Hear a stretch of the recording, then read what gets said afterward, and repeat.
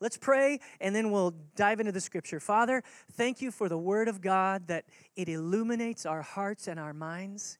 It causes transformation within us. And so as we read and share it together, would you show us yourself? Would you speak your heart through the words that I say here? Lord, would you just speak straight into us and pour yourself in so that we can be the people you've called us to be. We thank you for this. In Jesus' name, amen. Philippians chapter 4, verse 2 is where we'll start, but just by way of introduction, you know we've been in a series called Philippians, the book of Philippians, and we're reading through this really wonderful, affectionate letter from the Apostle Paul to some believers in the city of Philippi, and we've been there for several weeks, and we're calling this series The Secret to Being Content.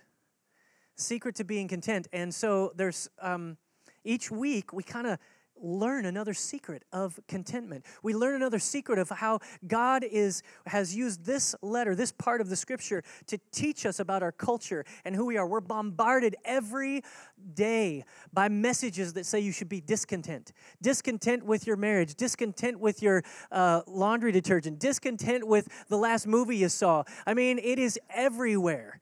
And so it's so important for us as believers to understand God has called us to a life of contentment, a life of satisfaction in Him and Him alone. And there are clues to how we do that throughout this book. And so we're looking through the book and kind of mining for clues. And so today I'm just going to read a little small portion of Scripture, and we're just going to take a few minutes and highlight some very meaningful truths that we need to remember. You know, sometimes it is not new and interesting things that we need to talk about. It is the old and established historical truths that we forget about. So we're going to do that today, all right? But we're going to do it from an interesting little passage, all right? So Philippians 4, verse 2, here's what it says. He says, I plead with Euodia and I plead with Syntyche to agree with each other in the Lord. Yes, and I ask you, loyal yokefellow, help these women who have contended at my side in the cause of the gospel, along with Clement and the rest of my fellow workers, whose names are in the book of life. Rejoice in the Lord always. I'll say it again. Rejoice. Let your gentleness be evident to all. The Lord is near. I find it fascinating as the Apostle Paul is writing this very personal letter. He's dealing with real theological ideas. We've just dealt with pressing on toward the goal, forgetting what is behind, only looking towards what is ahead, understanding that our citizenship is in heaven. And then he turns from this theological argument and he starts pleading. That's what he says in this passage. He says, I plead with these two ladies, Euodia and Syntyche. I have no idea if that's how you pronounce it. But they're fun words to know and say. Euodia, say it. And Syntyche, I have no idea. But it's these two ladies. It's these two women in the church. Now, it's interesting to see that these women must have been of a high enough profile to include in this letter. That means that they were known. They were potentially leaders within this church. The disagreement would have probably, most likely, been known by the others in the church. And so there was even an ask for help by a loyal yokefellow. Another fun word to know and say. In the first service, I said loyal yokefellow, and it almost sounded the same.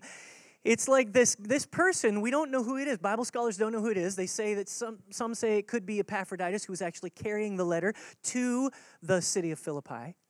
Could have been a leader there in the church, but he's appealing to him. He's saying, I want you to help this situation. I want you to help this conflict that's going on inside of this group of people, and these two ladies in particular. He said, help me to do this. And I want you to see that this is important enough for the Apostle Paul to highlight it. He even really, if you think about the entire book, he's highlighting this concept theologically as he goes through it. If you turn over one page to chapter 2. Turn over there and look at what he says at the beginning of chapter 2. He says, if you have any encouragement from being united with Christ, if any comfort from his love, if any fellowship with the Spirit, if any tenderness and compassion, he's saying if you have all these things, he says, then here's what I want you to do. And the answer, of course, is you do have all those things. You do have all of that. You have the Spirit. You have tenderness. You have compassion. You are united with Christ. Here's what he says. Then make my joy complete by being what? Being like-minded is what the NIV says. Being like-minded, having the same love for one another, being one in spirit and purpose. One in spirit and purpose. One chapel. One in spirit and purpose. The Apostle Paul highlights the fact that it is so important for us to be one in spirit and purpose. He actually highlights it throughout his letters. It's not just the book of Philippians. He's encouraging them to love one another deeply, to agree together. Now he's calling, he's kind of outlined it theologically in chapter 2, because he goes straight from here to describing how Jesus laid down his life for us and how we ought to have that same attitude. But now he's going beyond theology, and he's embracing this very well-known situation, this conflict, and he's saying, hey, these two ladies, I plead with you. And notice how he says it. Go back to chapter 4. He says, I plead with Euodia, and I plead with Syntyche. He says it twice, kind of highlighting this even-handedness. He's not trying to say, look, you're right and you're wrong, necessarily, although one of them may be. He may not even know enough about it to know all that. But he says, tell them to agree in the Lord. And I love this little phrase, in the Lord. You should write it down. You should circle it in your Bible. Circle it in your Bible. You take your pen, circle it. If your Bible is too nice to be written in, enshrine it in glass and get a new one. Because we need to get the scriptures into us, and sometimes you need to underline, you need to write yourself little notes as the Holy Spirit speaks to you, because that's what happens when we read the scripture. Holy Spirit will speak to you about things that I'm not even saying. And if you're ready with pen in hand and you're ready with notes, he's speaking. So be ready for that. So he says to these ladies, he said, I want you to agree with each other in the Lord. It's the same word actually from chapter 2. When he talks about being like-minded. When he uses this phrase, it's the same original wording. And so as he's calling them to come into a unity that is so important for people in the body of Christ. But this thing in the Lord is such a unique little phrase, because what it says is that he's not just talking about trying to get through some conflict on your own. He uses the term in the Lord 9 times throughout this book. It's a unique little thing. If you go back and look, I'm going to just read a few of the passages for you. Philippians 1:14, he says, and because of my chains, most of the brothers and sisters have become confident in the Lord and dare all the more to proclaim the gospel without fear. What he's saying, this is a very unique situation. Think about it. He's saying my chains, being wrapped up in prison, has actually caused people to be courageous and aggressive. Now, that doesn't make sense, does it? Because you would think somebody going to jail and suffering for what you believe in would make you shrink back and make you fearful. But not in the Lord. In the Lord, it twists it around. It changes it and causes people to be full of courage. He goes through and he says, Philippians 2:19, he's talking about Timothy and Epaphroditus. He says, I hope in the Lord Jesus to send Timothy to you soon, that I also may be cheered when I receive news about you. He's saying, I hope in the Lord's plans, in the Lord's timing, in the Lord's direction, as the Lord leads it, I'm going to send him to you. That's my plan, but it is up to the Lord. Do you see it? Do you see it? Okay. I'll just keep going. Philippians 2:24, he says, and I am confident in the Lord that I myself will come soon. Then 2:29, he says, so then welcome him in the Lord with great joy. He says in 3:1, he says, finally, further, my brothers and sisters, rejoice in the Lord. It is no trouble for me to write these things to you as a safeguard. He's saying, I'm not talking about just rejoicing in yourself. I'm not talking about being happy. I'm talking about understanding what you have in the Lord and that changing everything about your perspective. That's a good little nugget, isn't it? He says it over and over again. What he's saying is he wants Euodia and Syntyche to agree in the Lord. He wants them to put down whatever is going on and agree in the Lord. That means with the Lord's help, with the Lord's direction, with the Spirit of God that works inside of us. What it means is you have to trust. If you're going to try to work out a conflict, work out a disagreement, you're going to have the Spirit of God help you, and you're going to have to trust that God will be involved. You're not just doing it by yourself. Now, all of you have an incredible opportunity over the next month, 6 weeks or so. You're about to go into the holiday season, right? You're going to be with family and friends, extended family, weird uncles, strange cousins. You're going to have opportunity for character development. You're going to have opportunity for dealing with conflict. I want you to think about that. I want you to think about reconciling. I want you to think about what reconciliation actually means, what it means for us to be called as people of reconciliation. The Apostle Paul thinks it's so important. He talks about it in several of his letters. The unity of the body of Christ, the unity of you and I, and how we work and live together is so important. Look at Ephesians. I'm just going to put these scriptures up on the screen for time's sake, but Ephesians 4:25, look what it says. Therefore, each of you must put off falsehood and speak truthfully to his neighbor. For we are all members of one body. In your anger, do not sin. Do not let the sun go down while you are still angry. You know what this means? He's saying, number one, that we've got to share truthfully with one another. We can't shrink back from dealing with conflict. It is absolutely normal that God's people would have conflict. It is absolutely a natural thing. I love the phrase. I've heard it said, wherever 2 or 3 are gathered in my name, there is more than one opinion. There's a disagreement. And so it is not unique to have a disagreement. What is unique is to work out that disagreement in the Lord and under His direction and deal with conflict in a way that is godly, that is loving, and that is truthful. That is the unique quality of the body of Christ. This is what the Apostle Paul is describing here in Ephesians chapter 4. He's saying, in your anger, do not sin. You know what that means? It means you can be angry. Oh, I'm so relieved. I'm so relieved. But what he's saying is, in your anger, guess what? You have to stop short of sin. You cannot sin. You cannot have bursts of anger and rage that violate people, that curse people, that actually uses profanity and just loses control of yourself, and you just can't stand the person so much that it blows up on them. You can't do that as a person who belongs to Jesus Christ. God is His desire is to work in every one of us. If you have an anger problem, His desire is to work in us and to help us to realize that we've surrendered all of our rights to Him. Jesus Christ came and He's laid down His life for us, and now we are surrendering our lives to Him. And as we surrender, that means that we surrender everything. Every opinion, every issue, every struggle, every circumstance.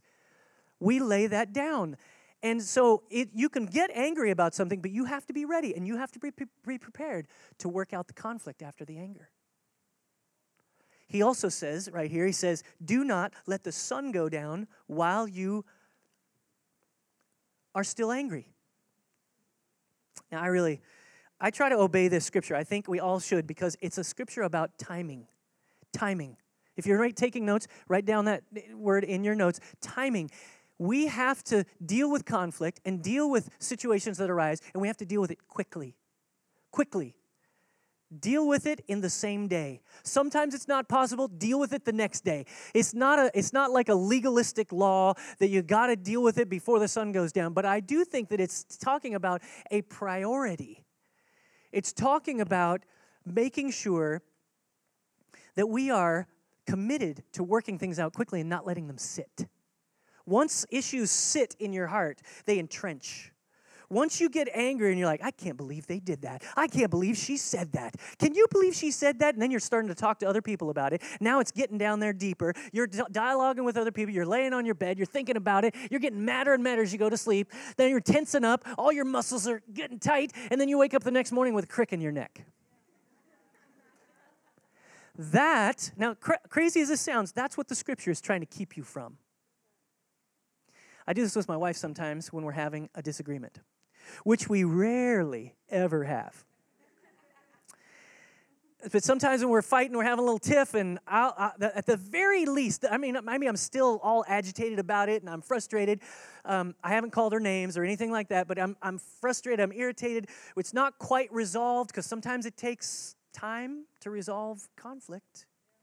But the very least thing that I will do is I will grab a hold of her hand as we're laying there in bed. We go to bed, and I grab her hand, and I'll say, sweetheart. No, I typically don't say that when I'm angry. I would say, Amy, I want you to know that I love you, and I am committed to you. And no matter what we're facing, we will always work it out.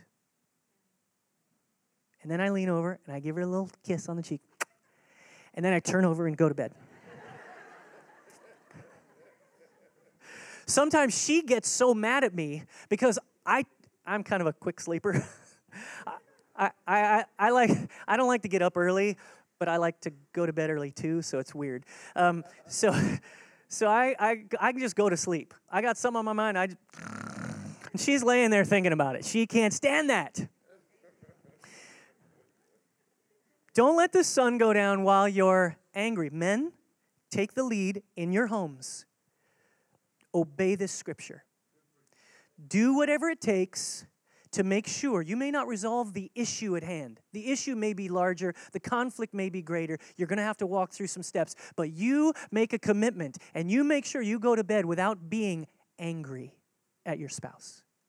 Women, respond when they do that. Look at what Jesus says. If we go to another scripture, John chapter 13, verse 34. A new command I give you, Jesus says. Love one another. As I have loved you, so you must love one another. So by this, all men will know that you are my disciples, if you love one another. You know what this means? This means that the unity and the love of the church, the way that we care for one another, the way that we process conflict and disagreement, if it is done in an attitude and an atmosphere of love, the world sees that and they say, that looks good to me. The problem with most of our reputation in the United States as the church is that we can't even get along with each other. Listen, if we will just figure this out, the unity of the body of Christ is so much more important than so many other things. The unity and the connectivity and the agreement that we have with one another on what's going on. And it doesn't mean that we can't disagree. Every month I teach at Square One. I teach about the absolutes, I teach about the interpretations, and I teach about deductions of Scripture. And I talk about how important it is for us to agree on the absolutes. And then we can disagree on some of the interpretations of the Scripture. We're going to have different ways that we see the Scripture or different things that we think it says, and that's okay. But we must agree in the Lord to love each other and to share our lives with each other. It is something that if we protect it, it is our witness. It is our message to the world. That's what John 13 says. Look at what Matthew chapter 5 says. It's Matthew 5:23. It says this, therefore, if you are offering your gift at the altar and there remember that your brother or sister has something against you, leave your gift there in front of the altar. First go and be reconciled to them. Then come and offer your gift. Now, this is an interesting passage. Because what this says is that there is a hierarchy of priorities. When you're offering a gift, and what this would be in reference to, it would be in reference to the sacrificial gift that you would have brought to the temple. It says when you bring that gift and you give that sacrificial gift, if you realize while you're there praying, somebody has something against you, if there's an offense, then you need to go, you leave your gift at the altar and you go fix that offense and then come back and give your gift. Now, what is this suggesting to us? I think what Jesus is suggesting to us is that there is a priority level to relationships. There's a higher value to God on relationships and unity and agreeing than there is on the ritual of bringing your sacrifice. It doesn't matter how strongly you want to worship and enjoy the worship service. In fact, nothing pains me more than people that are exuberant and expressive in worship and they just love worshiping Jesus, but their relationships are all screwed up. What this says to us is we have to prioritize the relationships we have even above our own experience and ritual of worshiping Him. If you look at what the Apostle Paul says in the book of Corinthians, he says this in the first book of Corinthians, and he talks about how people were offended because some Christians were eating meat that was sacrificed to idols. And they were all worried about it. And the Apostle Paul's message to the Corinthian church was, hey, this is no big deal. I mean, those little g gods that are those idols, it doesn't bother me a bit. It's good meat. I like it. That's partially paraphrased. And what he said to those believers is he says, but if it causes your brother to stumble, when you're with somebody who they're offended, when you eat meat offered to idols, then don't eat meat offered to idols. Just don't eat it. Because the priority of your relationship with your brothers and sisters is more valuable than your freedom to eat whatever you want. Are you tracking with me? So what the Apostle Paul is encouraging Euodia and Syntyche to do is to put this relationship, to prioritize this relationship above even their own disagreement. And it is something that we have to commit to. Now, the bedrock of this idea comes in Matthew 18. So let's turn over there. Turn over to Matthew 18. And we're going to read this little passage. And we'll finish with this today. Matthew 18, verse 15. This is Jesus and his declaration of how to deal with conflict or how to deal with sin or how to deal with offense. All right? So what we've got here is we have a whole context. If you looked, we're not going to take time to do it, but if you looked at chapter 18 and you see how he starts with the disciples and they ask him a question. Verse 1, he says, Jesus was asked, who is the greatest king in the kingdom of heaven? This is the disciples. They just were, it was so sad. They were with Jesus. He had them on such a fast track. They couldn't quite catch up, and they're always worried about who's getting the credit. They were always worried about who was right. They were always worried about who had the upper hand. Do you see the problem? When you're dealing with conflict, you can't be consumed in that. What does Jesus respond to them with? He responds to the question, who is the greatest, with, you don't get it, guys. He comes and stands a child in front of them and says, the kingdom is like this little child. And unless you change and become like this little child, it is awesome to watch my kids go from emotion to emotion. I mean, when they get hurt, have you ever seen it? When your little kid gets hurt and they hurt their thumb or something, they're like, ah, ah, ah, ah, and they're looking for blood. And then if they see blood, it gets worse. Ah, ah. And then if it's like, it's okay, and then you hug them, and then you show them that there's no blood, it's just a little scratch. Look, it's okay, it's all right. And you hug them and you comfort them, and then it's like, ah, ah, ah. Huh. And then you're like, are you ready to go play? And then they're playing with a truck. It's like, boom, instantaneous. It is so weird. That has to do with the innocence of their heart and the lack of being even able or aware that they can hold grudges. There's a willingness to just switch from whatever's going on now to whatever's going on next. I want you to see that that's kind of the context Jesus is giving for these next passages. He then talks about how if you are a person that causes a little one to stumble, here's what he says. If you cause a younger person or a little one, a one who's more immature than you, to stumble, if you cause them to sin, then it's better for you that a millstone, a giant millstone that would crush wheat and would be used in that harvest, it'd be better for the millstone to be hung around your neck and to put you in the sea. The judgment's going to be that severe and that bad. The context here is protecting little ones. Our church has to be committed to protecting young believers and little children. Every child that's back here in one of our rooms, we have to do everything we can to protect them. We have to be the ones who will make sure that sin is not able to violate them.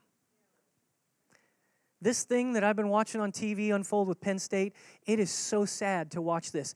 It is an incredible thing that is the commentating on this dynamic, the outrage that people have when a young person is violated. And I know that all the allegations haven't been proven, but when I watch it, and it's been on just nonstop, it makes me sick. It makes me troubled.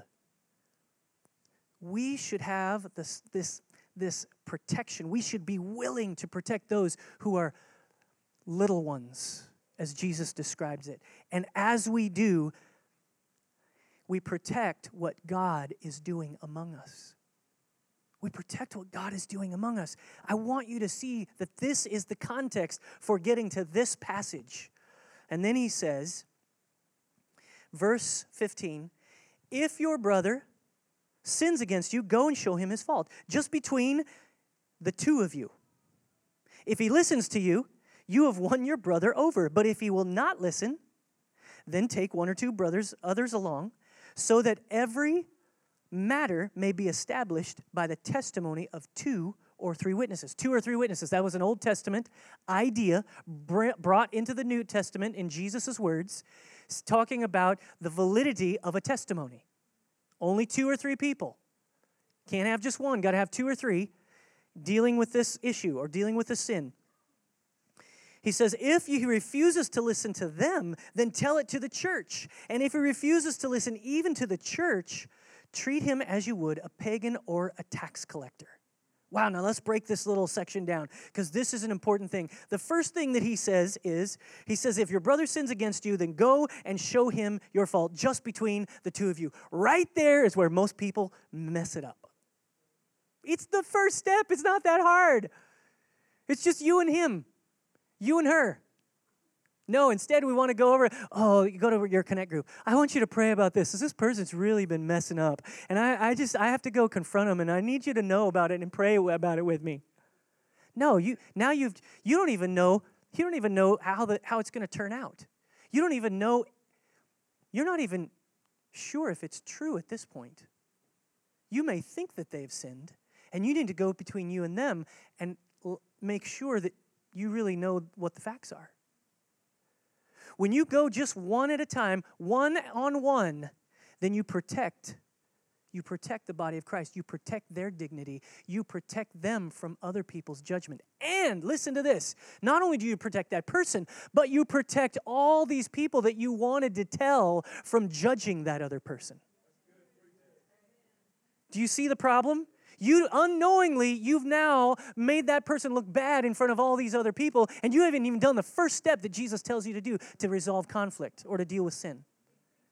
That is what we have to be committed to. One-on-one. And we do that, and the verse we already read, we got to go quickly. It needs to be done with no time to waste. Listen, it's much easier to do it at first than when it gets all nasty down in there, and you're kind of worried about how the person's going to react. Listen, most of us don't go because we're afraid of what will happen. That person will somehow respond badly. We're afraid. What are we afraid of? Are we afraid that they will hate us? Well, then the problem there is we need to have enough courage to believe in God's involvement that even if they do end up resisting us or rejecting us, we're strong enough in the Lord to be able to take it. to stand for what's right. So we got to go to them and have the courage to go. And so many of us, this is the thinking, this is the pervasive thinking in our society is, what right do I have to go speak into their life? This is this individual morality that we have all across the United States.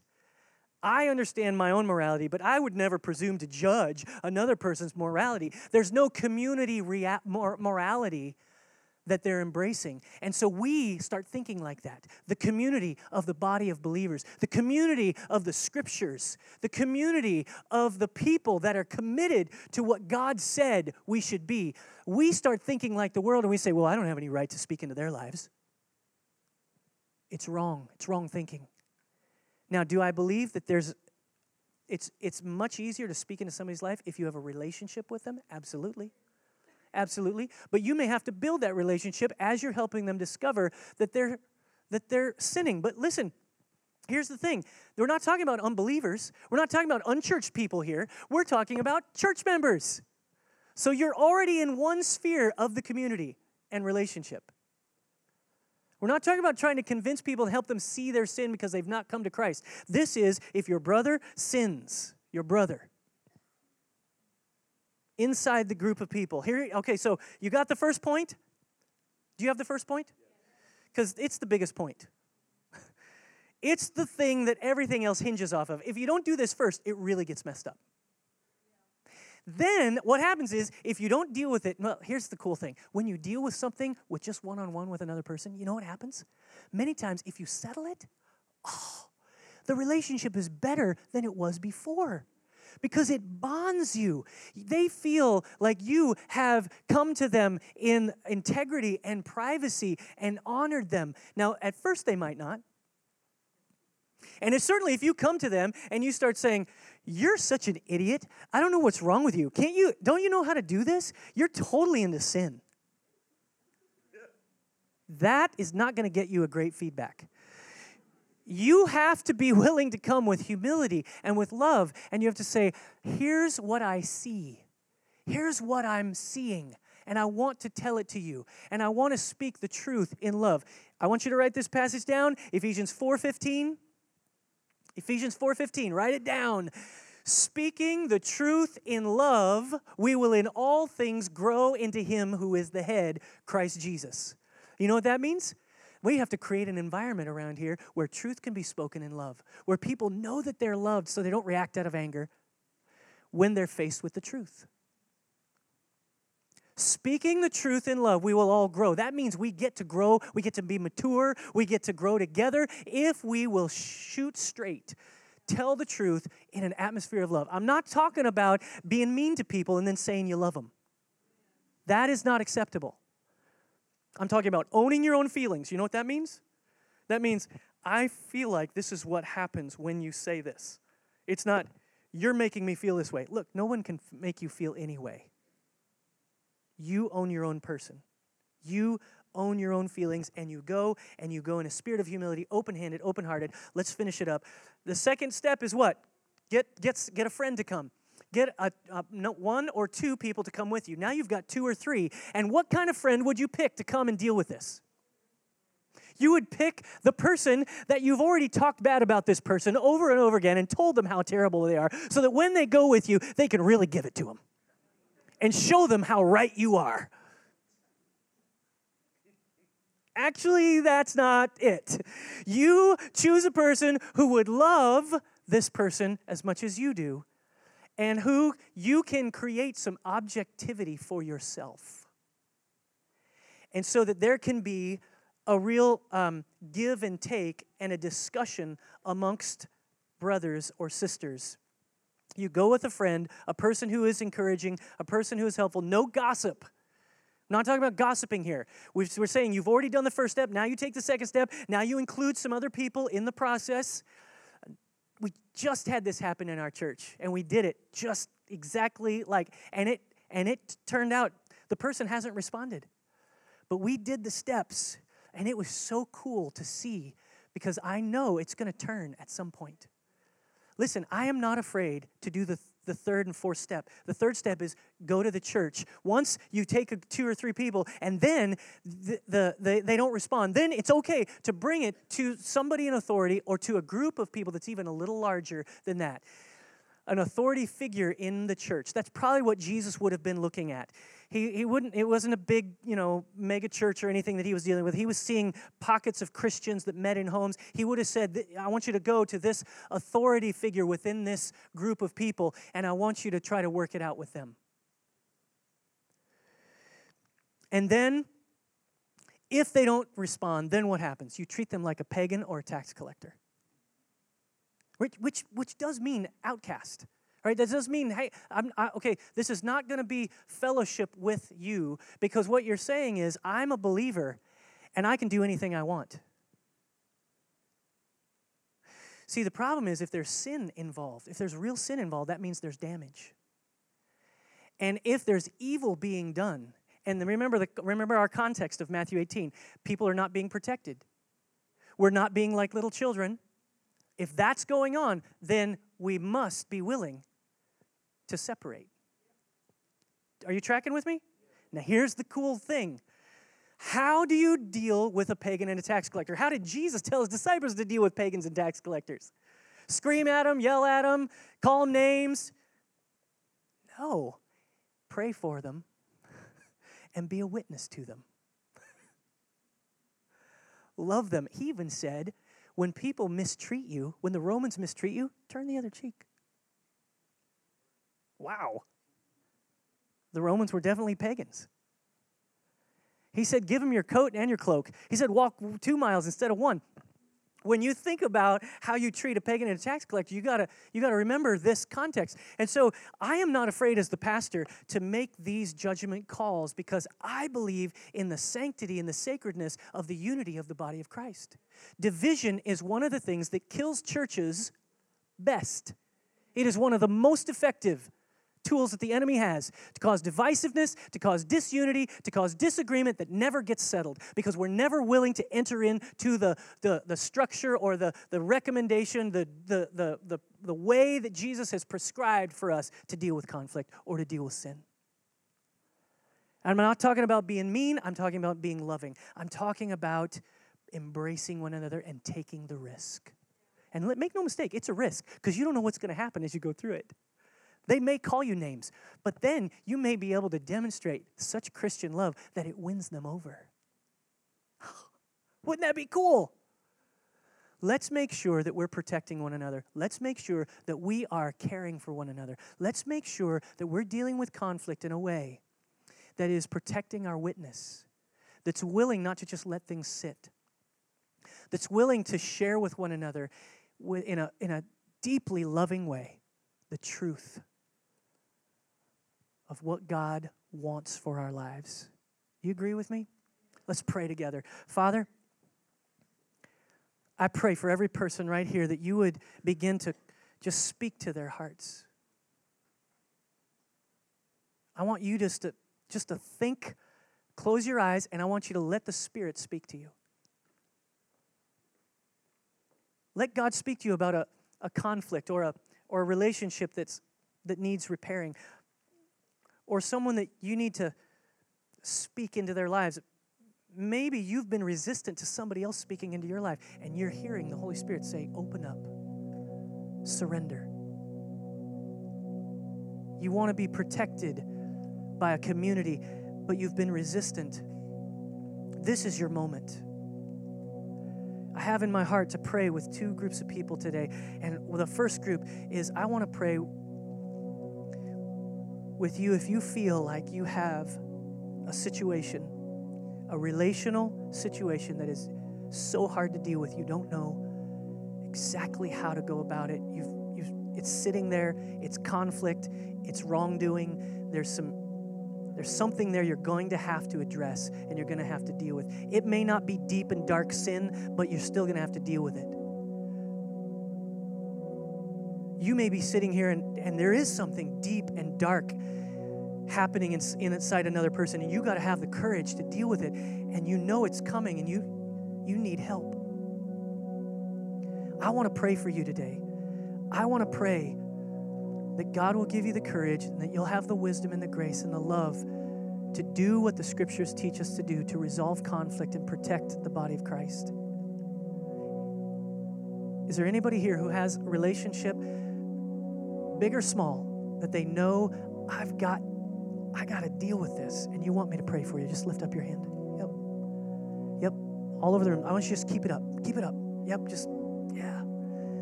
God, this is me. I'm here. I got a relationship that needs to be healed. I got a relationship that needs to be put back together. Would you help me?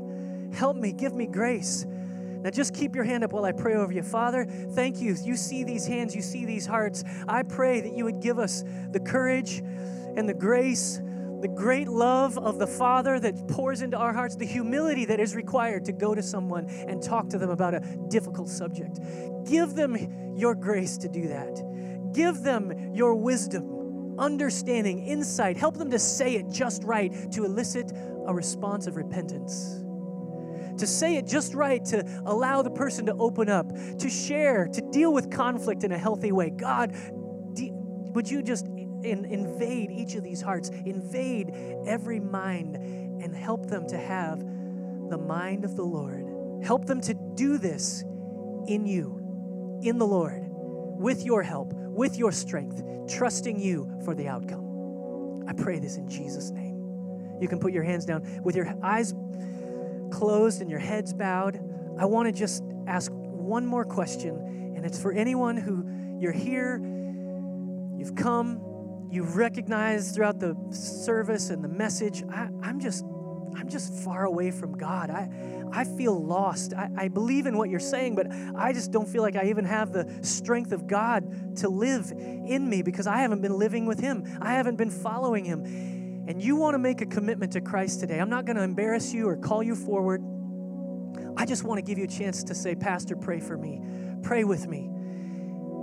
If you hear the voice of the Lord speaking to you, and this is your moment to say, I want to come home. I want your strength. I want your life, your plan for me, because mine's not working out. I want to give my life and surrender it to you. If that's you, I want you to just shoot your hand up in the air right now. Right now. Committing your life to Him, renewing your commitment to Him, saying, yes, God, I want to give myself to you. Yeah, 1, 2, 3, 4, 5, 6, 7, 8. It's so good. It's so important. This is the most important decision you will make in your life, is to follow Jesus once and for all. Come on, let's all pray this prayer together. I want you to pray these words with me. Pray it out of faith. Don't pray it just because it's words. I want you to mean it deep in your heart. Everybody say it across this room. Everybody together say, Heavenly Father, forgive me for my failures, my sinfulness, for running away from you. I want to come home. I want you to make me a new person. I receive you into my heart. I receive your forgiveness. I make you Lord over my life. I choose to follow you today and always. I give you everything. Every relationship, every failure, every worry, every concern. I give it to you. And I choose you above all else. In Jesus' name. Now, Father, I thank you for every person that prayed that prayer. Make them a new person today. Transform them by the Spirit of God. Allow them to follow you. Wrap your arms around them. Walk with them as they go on this faith journey that they're on. Father, I pray for your protection. I pray for your healing. I pray for your great grace. In Jesus' name, amen.